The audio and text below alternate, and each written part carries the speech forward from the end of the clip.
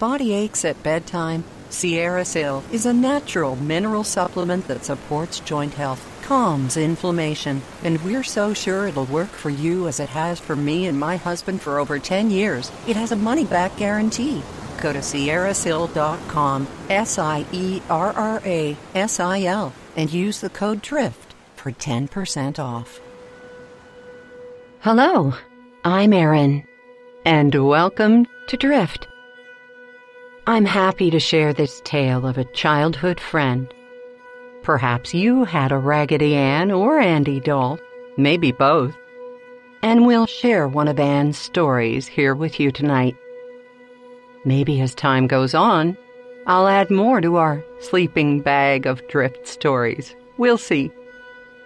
Drift is free to you thanks to Envy Pillow, created by 2 registered nurses, initially as something to help prevent wrinkles, like with your regular pillow. But now it's so much more.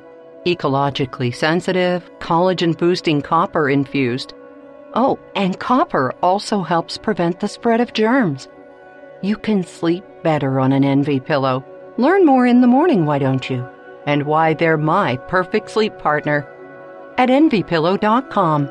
And don't forget to use the code DRIFT for 10% off anything you purchase at Envy Pillow. Before we take you to the story behind Raggedy Ann, and then her own adventure, a gentle one because, of course, you're going to sleep. There'll be no Indiana Jones boulders or anything, I promise you. Let us get in a place of deep relaxation. That starts with a breath. Just a nice slow inhale now. And exhale. Let's do it again. Counting 4 on the inhale. 1, 2, 3, 4. And a nice slow 6 count on the exhale. 1, 2, 3, 4, 5, 6. Good.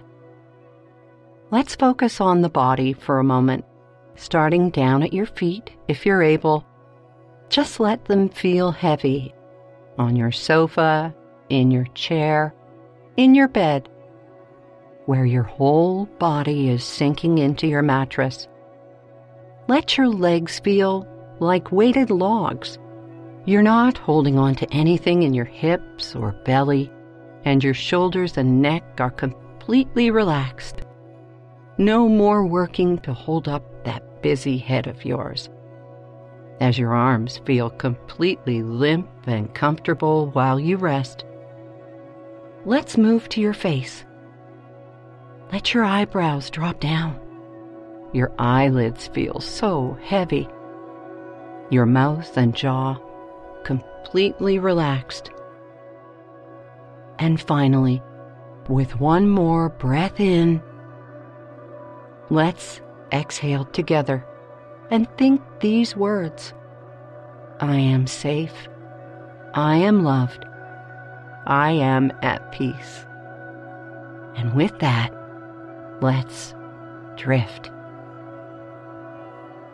Stories of Raggedy Ann were written over 100 years ago by a man named Johnny Gruelle.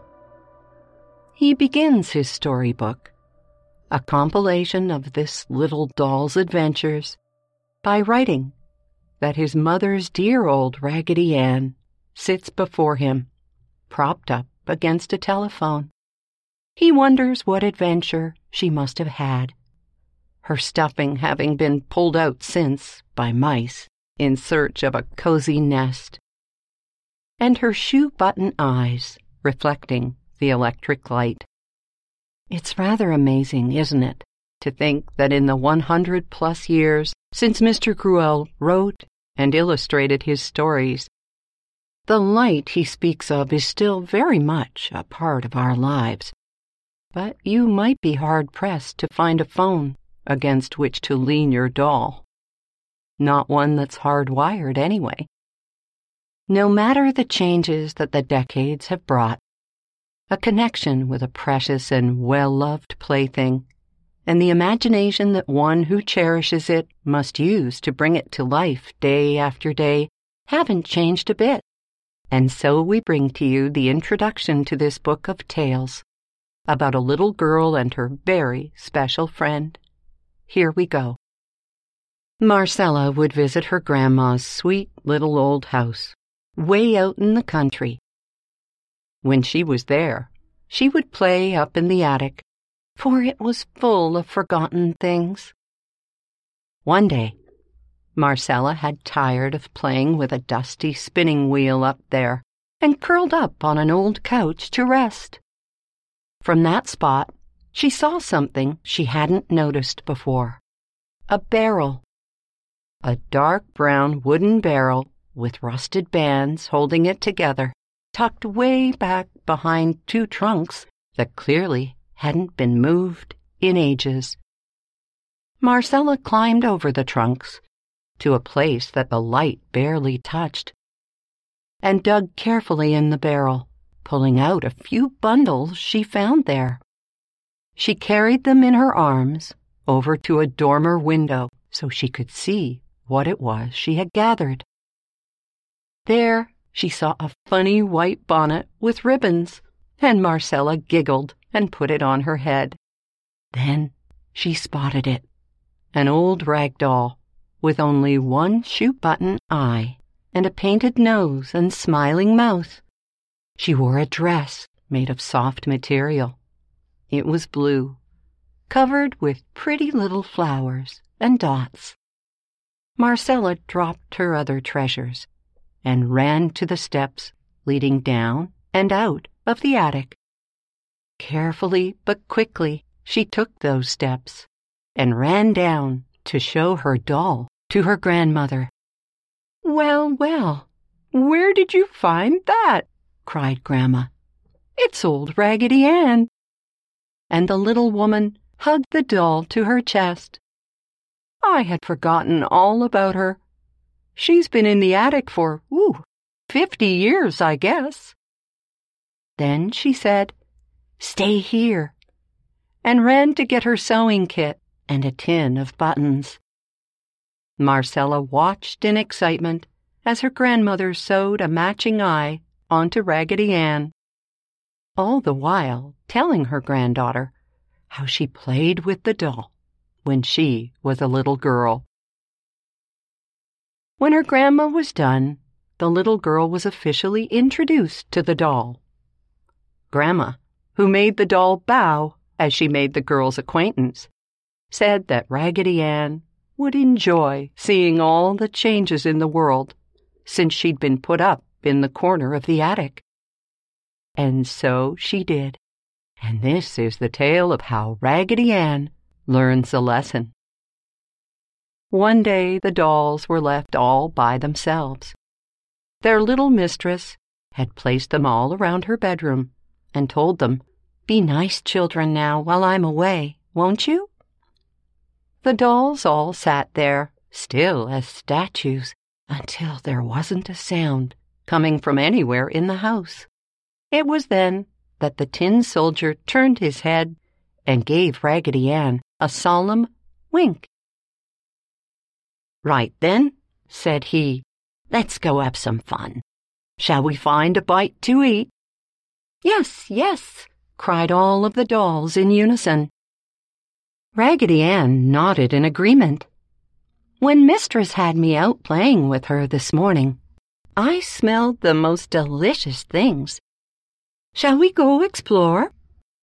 And with that, she stood up, rather wobbly-like, as of course she was only made of cloth, and beckoned the other toys to follow along. "Hooray!" said the rest of the dolls. "Raggedy Ann shall be our leader. Let's go." And off they went, a small gang of playthings, to seek adventure, and most of all, to find out what delicious things awaited. Raggedy Ann was very proud to have been chosen to be in charge. So off they went, at a very good pace, until they came to the pantry door. "This is the place," cried Raggedy Ann, so proud to have remembered where it was her little girl had brought her by the hand that morning. All of the dolls could smell that there was definitely something very good to eat in here. But there was a problem. That was an extremely large door, a very tall door, and none of the dolls was up to reaching the knob to open it. What to do? What to do? Raggedy Ann plunked herself down on the floor and began running her hand through her red yarn hair. The other dolls knew this sign well. It meant that she was thinking. "Shh, shh," they said. "She's having an idea." So Raggedy Ann thought. And then she thought some more. "There must be a way to get inside," she said. "Raggedy Ann says there must be a way to get inside," all of the dolls whispered. "But I can't seem to think clearly today. Whatever is the problem, I wonder?" At this, the little French doll, wearing her hair up and a crisp white apron, ran over to Raggedy Ann, pulled a pin from her skirt and said, "There's a rip in your head, Ann. I shall fix it, and voila, good as new. Sorry that I got some puckers in it, but it will work now, I am sure." And just like that, thanks to some fast stitching, Raggedy Ann suddenly felt as though she could think clearly again. "Merci," she said to the French doll. "My thoughts must have leaked out that tear before. Now Raggedy Ann can think straight," said the other dolls. And do you know, that is exactly what she began to do. "It seems to me," she said, as her curious group listened in, hanging on her every word, for she was, you remember, chosen to be their leader in this great adventure.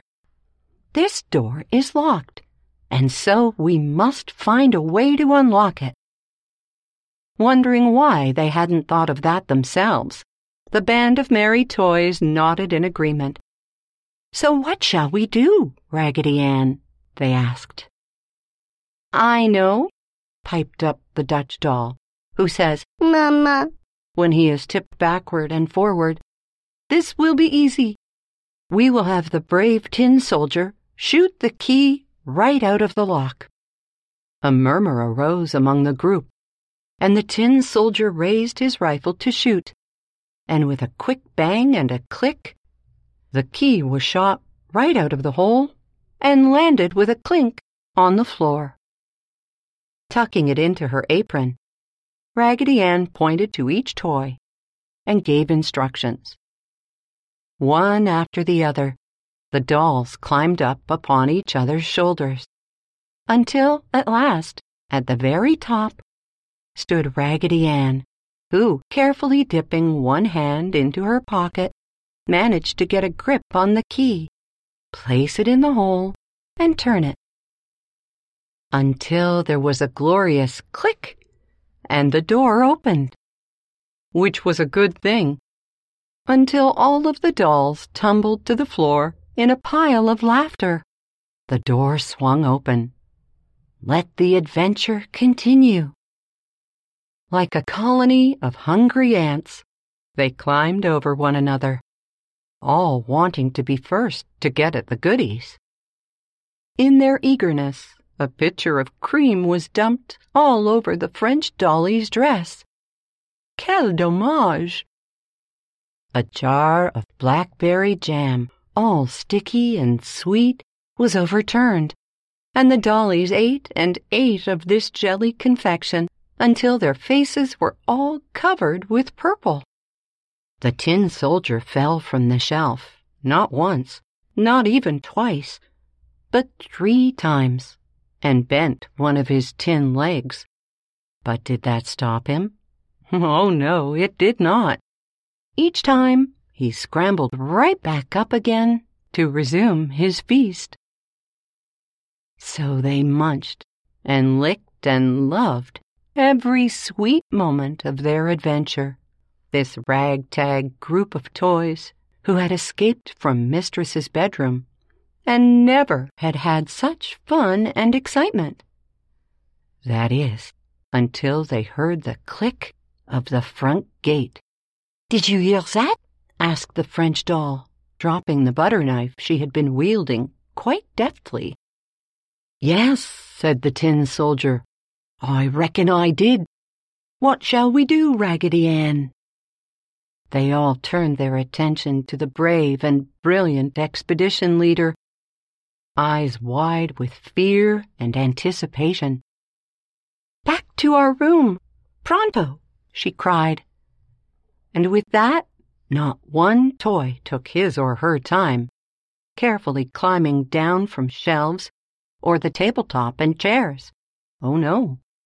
They all rolled or jumped off to the floor and scrambled back to Missy's room as fast as their little legs could take them, leaving behind a trail of breadcrumbs and jam as they did.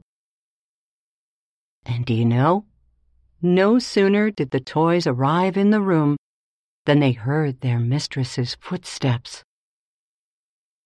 As she opened her door, the dolls fell into place, right where they stood, and lay as still on the floor as they possibly could.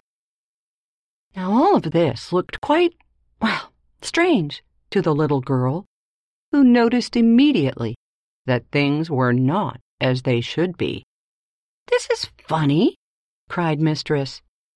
"They were all left sitting in their places around the room. Why, I wonder if Pepper has been shaking them up." Yes, that must have been it, she thought. Somehow the dog had come in and created this disarray. But then she saw the purple on Raggedy Ann's face. No dog could do that, she thought, and said, "Why, Raggedy Ann, you are all sticky. I do believe you are covered in jam?" Then the girl tasted the doll's tiny cloth mitten of a hand and said, "Yes, it's jam. Shame on you, Raggedy Ann. You've been in the pantry." Then she looked around the room, and seeing the other toys covered in butter and jam and crumbs, cried, "Why, you've all been in the pantry." With that, the girl dropped her doll on the floor and walked out of the room at a fast pace, full of purpose. "What do you suppose this means?" asked the tin soldier. "Je ne sais pas," said the French doll, shaking her head that she did not know. "But I don't think it will be good." When the little girl returned, she was wearing an apron, and the sleeves of her flowered cotton dress were rolled up above her elbows.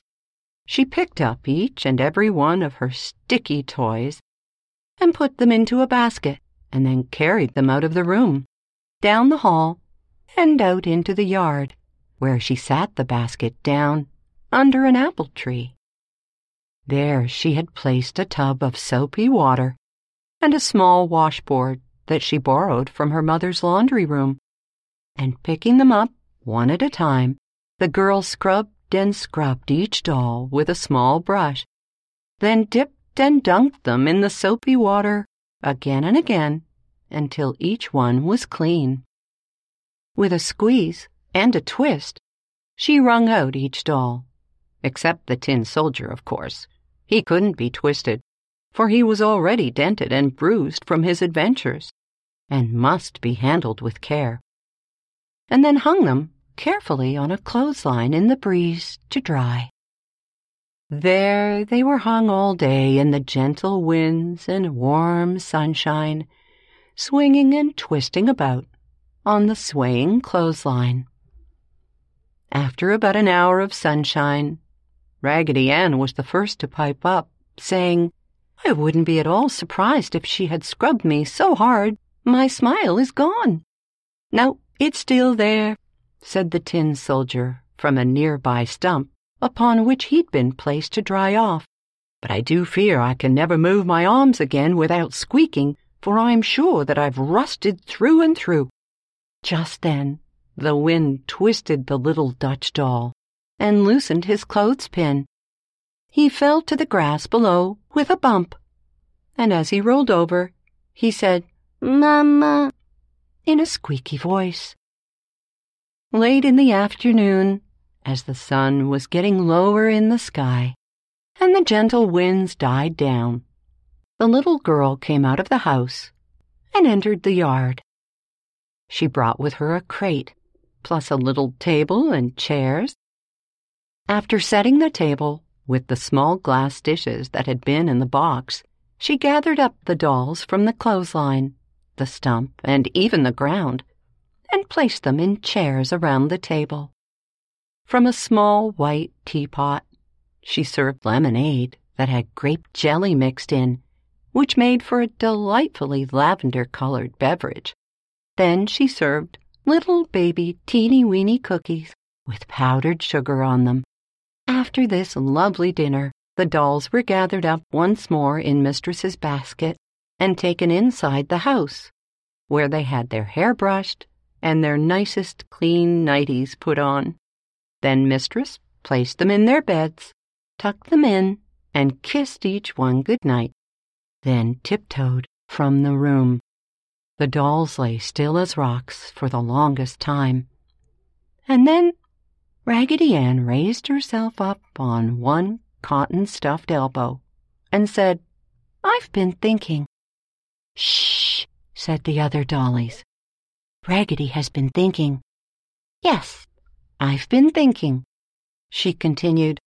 "Our mistress gave us that lovely dinner out under the trees so that she might teach us a lesson. She wanted us to know that we could have all the goodies we wished whenever we wished, just as long as we behave ourselves. So our lesson was that we must never take without asking, especially when we could have what we want if we just ask nicely."